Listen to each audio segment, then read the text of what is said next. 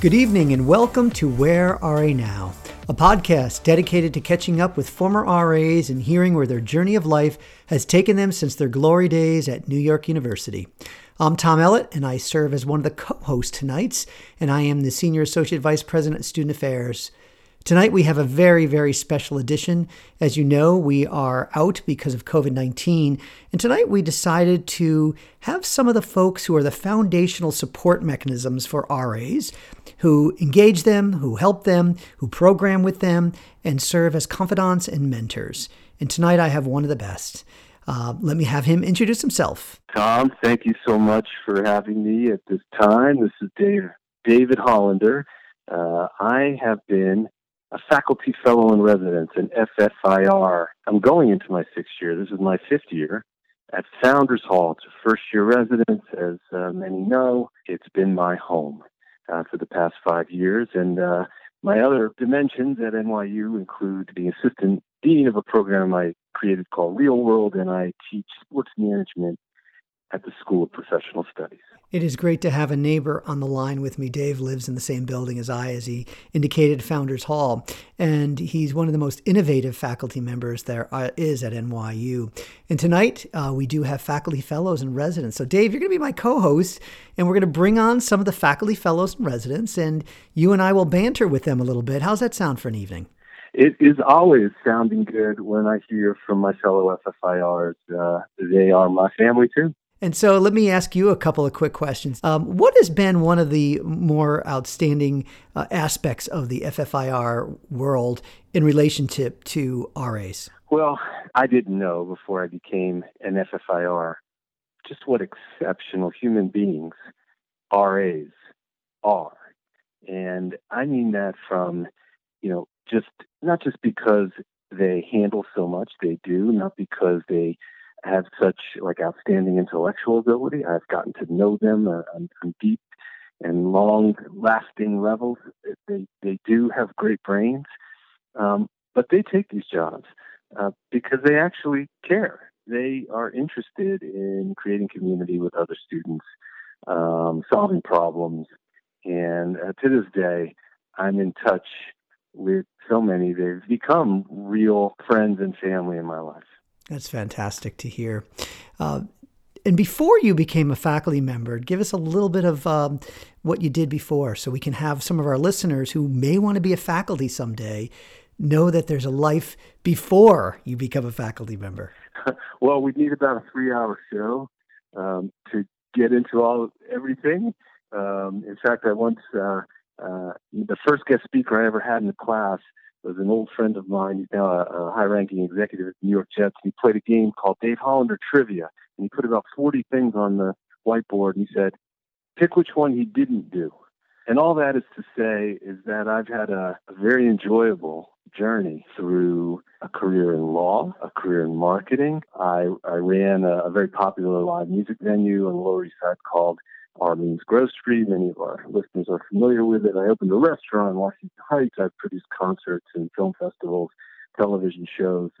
I did a bunch of sports writing on the side, 3 books, and really sports, business, and media became a thing for me that segued into NYU. Amazing. And Dave, I think what we will do is one of the show notes is actually play your music with FFIRs. You've written a couple of songs for the FFIRs. Yeah, well, I've had the great privilege of hosting an award-winning NYU Residence Life event called What Matters Most, and I tried to create a tradition where I do a song parody, and all the other FFIRs have been so great. They join up on stage, and we sing a song that kind of relates a lot of facts into one little song parody, and it's a great time. So thanks for recognizing my singing. Absolutely. Well, let's go to the phone bank and give a call into. We have a call coming in from one of the FFIRs. So who's on the line? Hi, everybody. My name is Michelle Dent. I'm the faculty fellow in residence at Broome Residence Hall. and I teach in the expository writing program. And I am currently in my apartment at Broome Hall, me and the little dog, Biggie. Michelle, it's great to hear your voice. And, we go back before the FFIR days. You were actually instrumental in another program before the FFIRs. Indeed, indeed. I came on board, must have been 2002, 2003, when a lot of the residence life programming was really kind of taking this new direction under Tom's leadership. And I came through the writing program, and I was charged with helping to create what today is our expository writing program collaboration with residential life at Goddard. And so I was at Goddard for many years and enjoyed that immensely. And I learned a lot about myself as a teacher. I learned a lot about our students and how to involve this concept of co-programming, but also co-curricular learning into our pedagogy. And so, then along the way, Goddard became part of a two-residence hall cohort known as the Residential College. And Goddard's partner building is our upper class building here at Broome. So I like to say I graduated from Goddard and then I ended up at Broome, and I've been here kind of ever since.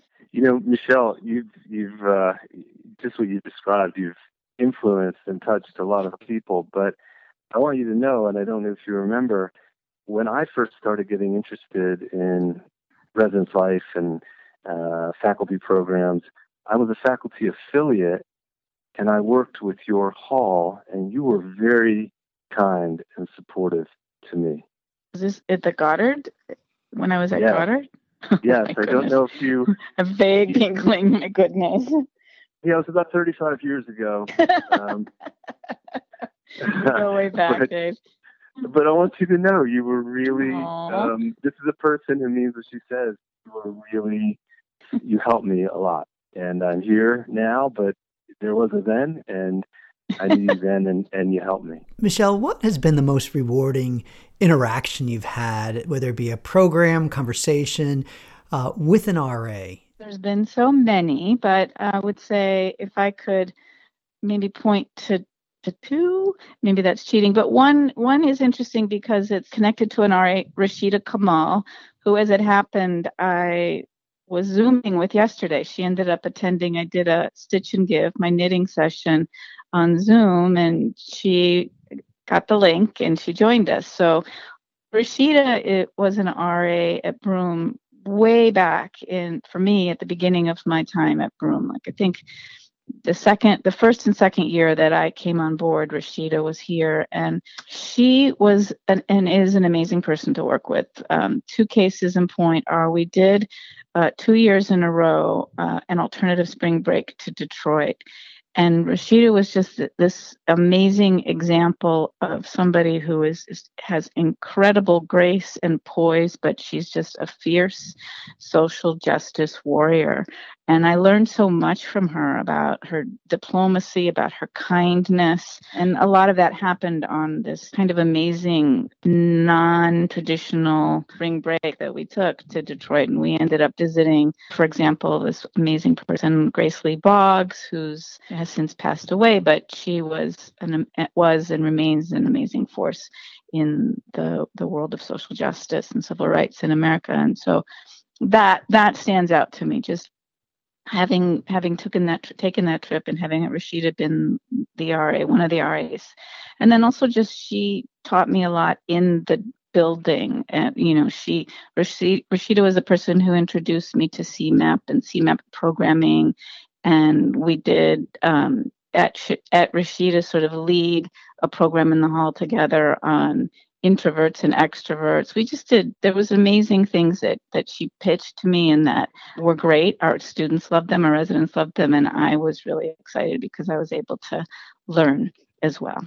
And then the other person I wanted to kind of shout out to is Natalia Bell, who's a more recent RA and NYU grad. And Natalia was somebody who always came to often came to the knitting program Stitch and Give that when my mom was alive, it was our signature program. So it was my mom and me doing this knitting program once a month, and she had a special bond with my mom, and partially because of the ways that we all kind of were.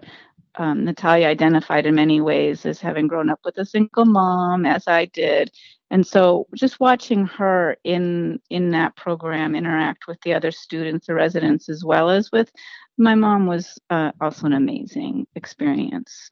Hey, Michelle, you've done so much and been through many cycles as an FFIR. What has it taught you about yourself that perhaps you didn't know before you were an FFIR? I've learned to use the things that I might as a professor, as a scholar, as, teacher person want to, be compartmentalized more of my own life, my own, even my struggles or things that I've felt maybe more vulnerable about. And being an FFIR has given me new levels of courage by which I mean to be brave to kind of share myself and my story. And so that was really a thing that I figured out, like I said, again, about having my family dynamic, my family composition was about basically me and my elderly mother in the building together. And that was a thing that didn't seem intuitive to me at the outset to want to do. I was like, I live in Queens with my mom. We live in Queens.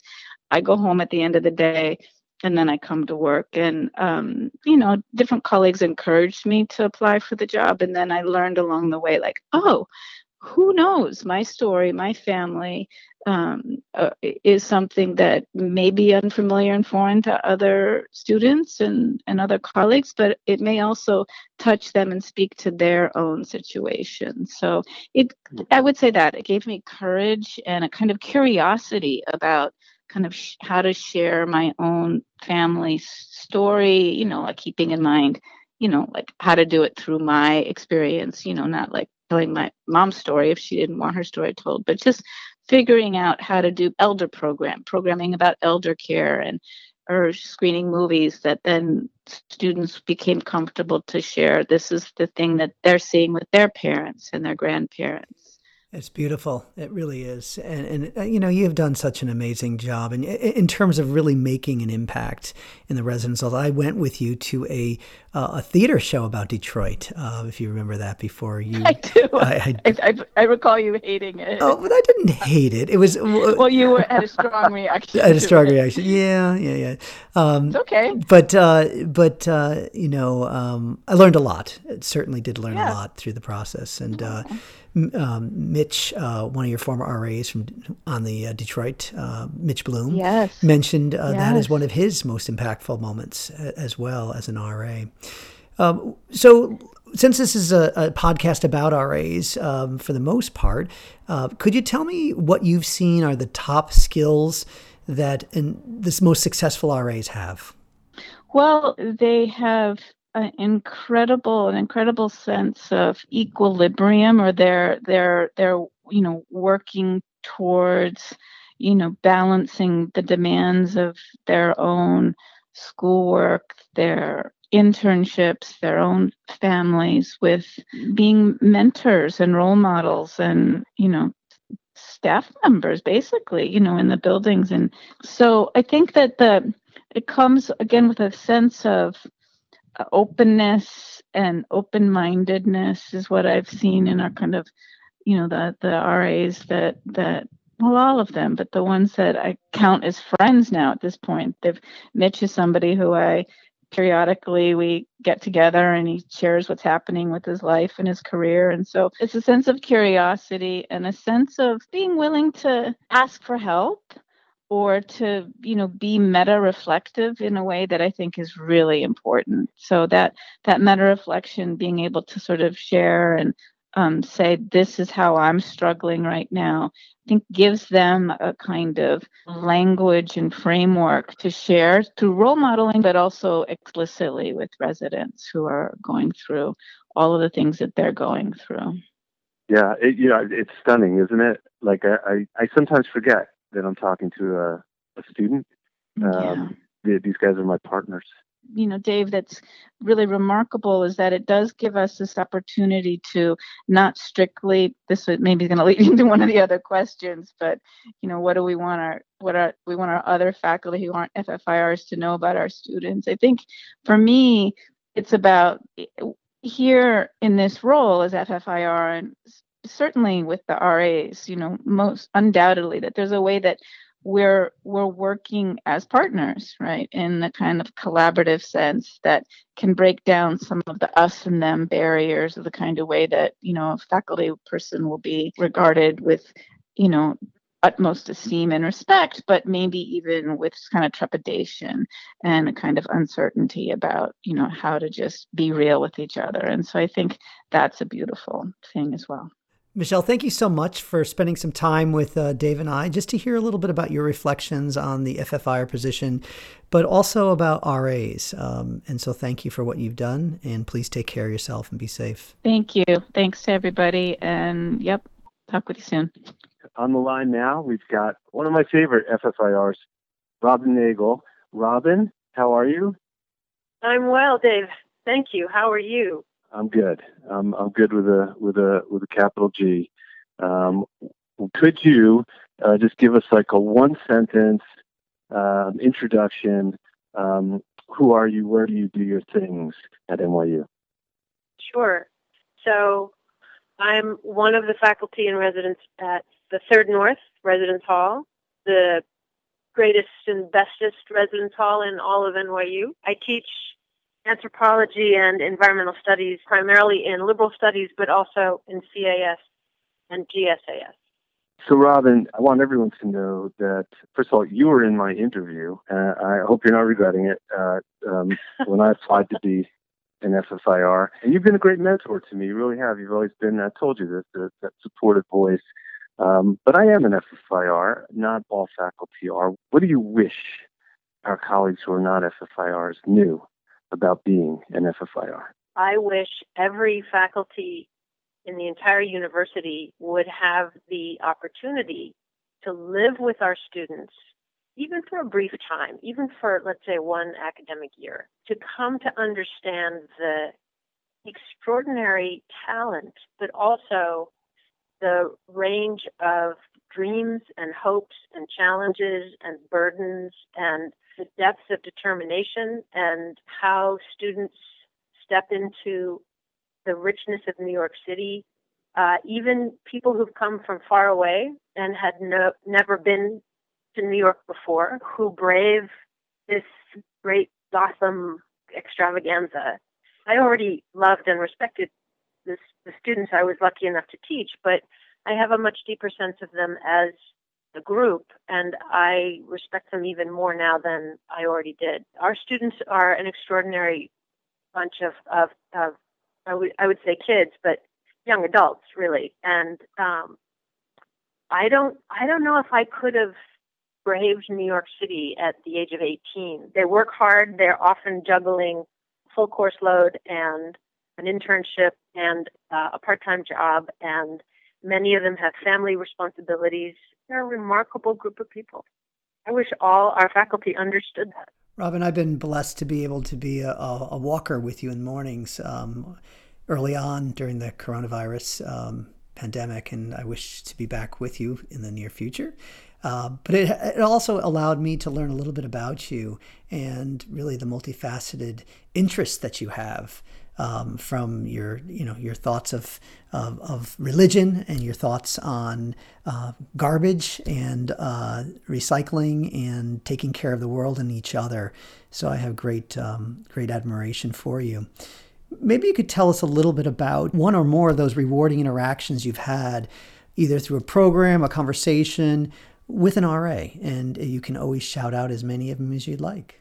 I'm going to single out right now Ethan Gabor. He was the motive behind and the intellectual drive behind our food and culture theme floor this past year, and it was because of him that I've learned how to cook a little better. I learned also how to use food even more creatively to invite students into programming. Ethan was very committed to looking at how food plays a role in pivotal social justice issues. So I had known that that was the case, but I learned a lot more from him than I had realized before. Plus, Ethan is a mensch. It was a joy to work with him. And one of the hardest parts about when everything changed was that it all ended so abruptly. We did get a chance to say goodbye. So I'm going to call out Ethan. You know, we get to have this relationship with these RAs, and you see them go from sometimes for 2 years, point A to point B in their own development. But I found, and I wonder what you found, about being NFFIR. Like, what have you learned about yourself in this process that, I don't know, is new, surprised you, or you just didn't see coming? So here's a confession. I am an introvert who can pass as an extrovert, but in reality, I'm really an introvert.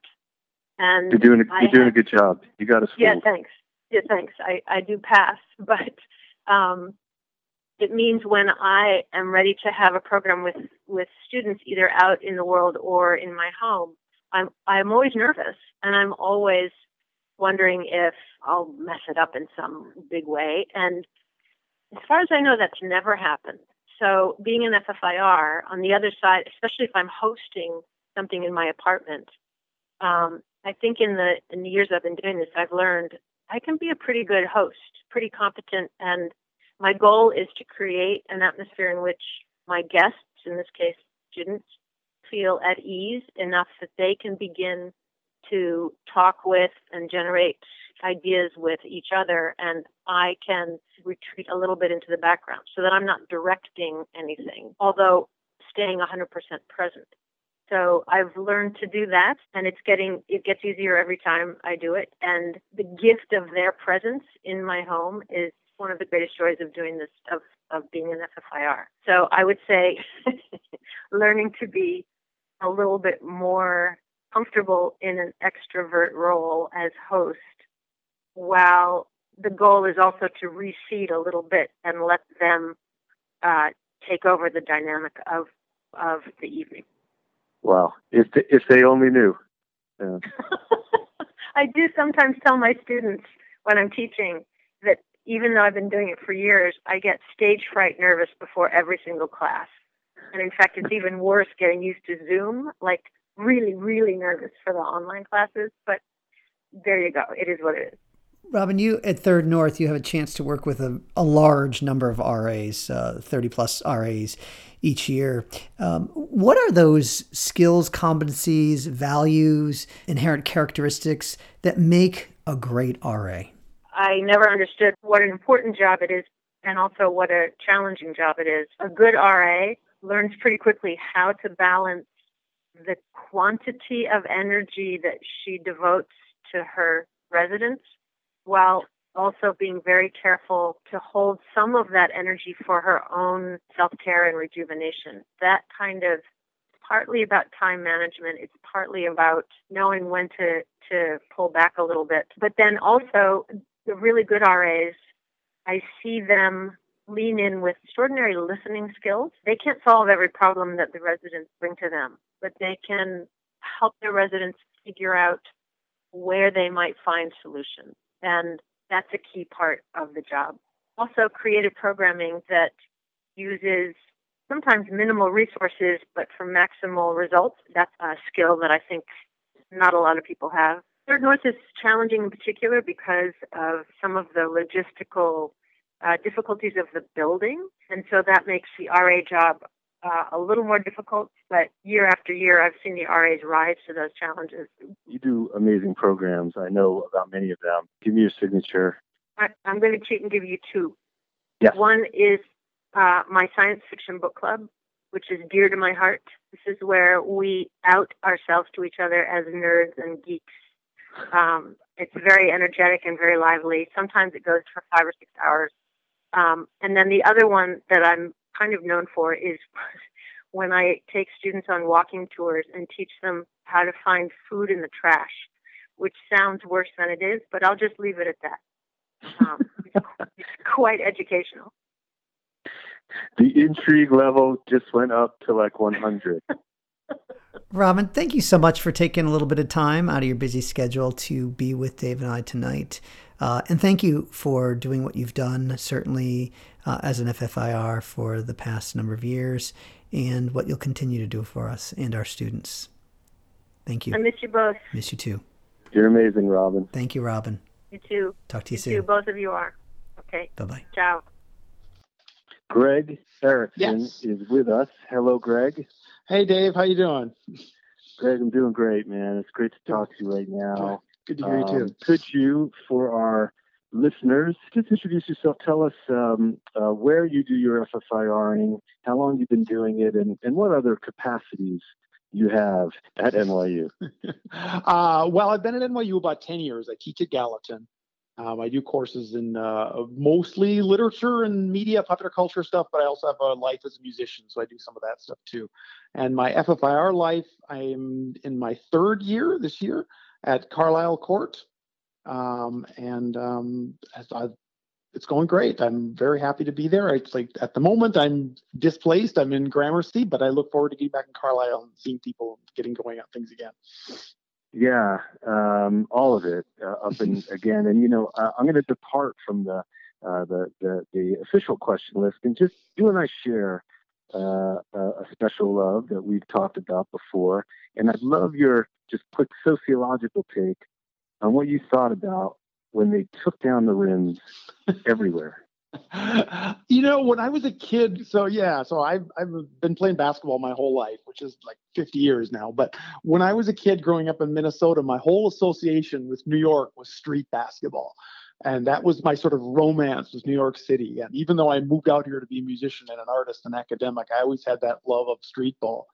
And when this first started to happen, like one of the things I thought, well, I'll go by myself, I'll take my ball and I'll go up and I'll find a court and I'll shoot some baskets. And going out and seeing the rims down, there's a lot going on in New York and a lot of really tragic things. But in some ways, that's where it really hit me. Like, wow, this is, a different city today than it was 2 months ago. So it's just the power of people's want to play basketball is so strong. They knew they wouldn't stop. They had to take down the rim. Yeah. And I play a regular game in Brooklyn, and we had our last game on like March 6th or something like that. And it's guys I've been playing with for 10, 15, 20 years. And we knew it was probably going to be the last game we were going to play for a while. And, basketball players are not that emotional, but it was an emotional night. Yeah. Oh, it is. I feel the absence of many things. And that, well, that's at the top, among the top. Look, you're such an interesting person, and I know you bring all of you to your students at Carlisle Court. But what do you wish every professor knew about the experience you have as an FFIR? I've always been really involved with students, and I think professors know things like you can learn from your students, you can form communities. I think most professors know that, but I think what they maybe don't feel or know as much is the sort of amount of caring and motivation and encouragement and empathy that can come from students to me. It's like we're so used to thinking that we encourage students and we help them. But you really feel it the other way. They get to know you at your worst, and they see you in sort of your weaknesses. And just to throw one example out there, I have a regular running group that meets on Mondays, and we run like 3 miles, and then I buy them smoothies afterwards. And I'm not really a runner. I'm sort of an athlete, but I've never been a good runner. And then we did a run in Brooklyn last year, and it was a 7-mile run twice around Prospect Park, which has a nice hill. And it really killed me. And there was like 8 of us running. And the amount of sort of like, I remember struggling to make it up that hill the second time. And one of the students ran up next to me and like, come on, Greg, you can do it. We can finish this together. And he ran next to me, and that's just one example of many I can throw out there where this sort of hierarchy of student professor completely disappears. And, they're supporting you and encouraging you just as much as you are them. And I think I wish more professors could feel that more regularly. That's a phenomenal example of the commitment you have and also the diversity of the type of interactions you have. And so Gallatin-esque, right? My son's an alum of Gallatin, so I can use that analogy.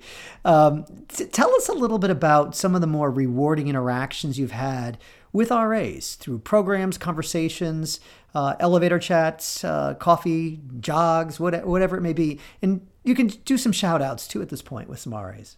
I mean, there's been so many. I guess my first year at Carlisle, so 2 years ago, there was an RA there, Rosa Malcumian. I always mispronounce her last name, but and I had known her a little bit because she was a Gallatin student. And as a student, she'd always been very shy and kind of quiet and was, not that outgoing. And we sort of learned, she learned to be an RA and I learned to be an FFIR at the same time. And we talked a lot about, being sort of more outgoing and things and stayed in touch and had these really in-depth conversations. She was trying to figure out kind of where to go with her life. And so we spent a lot of coffees and lunches talking about this. And I watched her grow into this really courageous person who then got a Fulbright to study abroad. And she studied all these languages.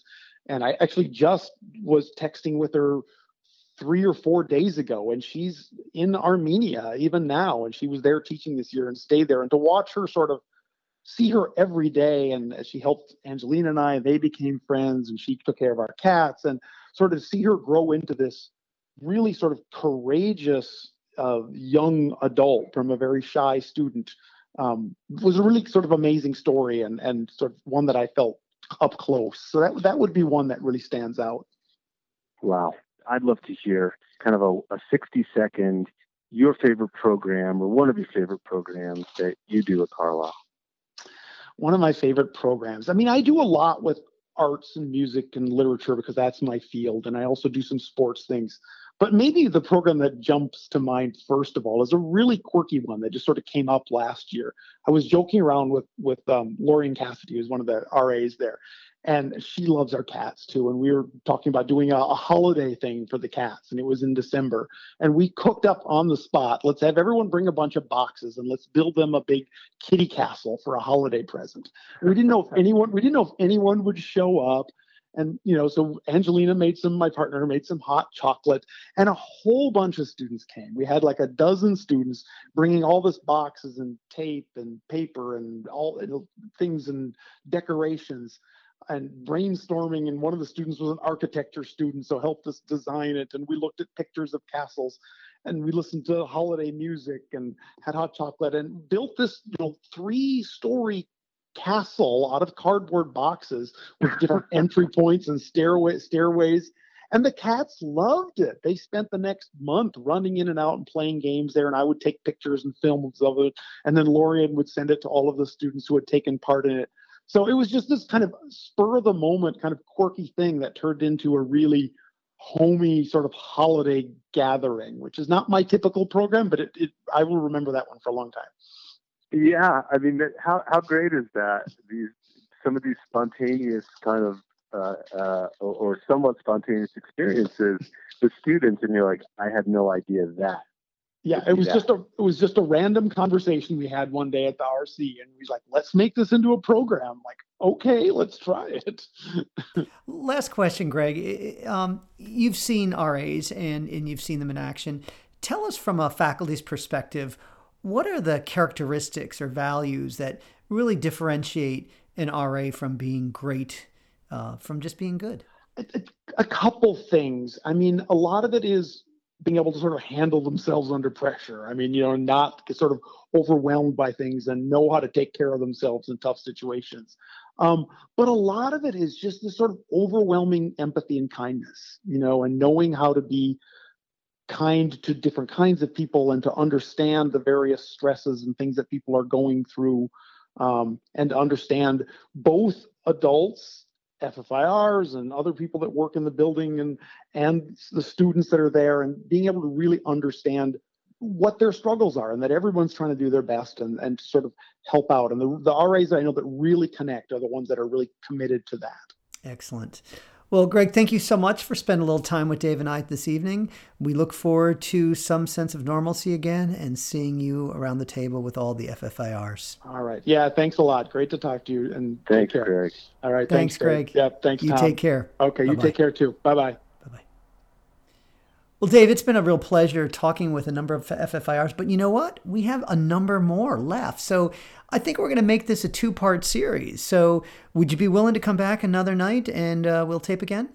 Tom, I got to say, I mean, I've always been humbled by the group that I'm a part of, called Faculty Fellows and Residents, and I want to hear more. So I would love to come back. I absolutely would. Outstanding. Dave, thanks so much for spending time with me, learning more about the impact that RAs have had on our FFIRs, and also learning more about the FFIRs as a group. As always, thanks to our listeners who can stay connected with RA alums and now the FFIRs who continue to contribute greatly to the NYU community. Special thanks to my engineer Jennifer Sanchez and our executive producer Shahara Ranasang. If you like the show, look for more content on the NYU RA alumni website at where-ra-now.webflow.io. Until next time, remember to thank all the healthcare workers for what they're doing during this difficult moment in time. Take care, everybody.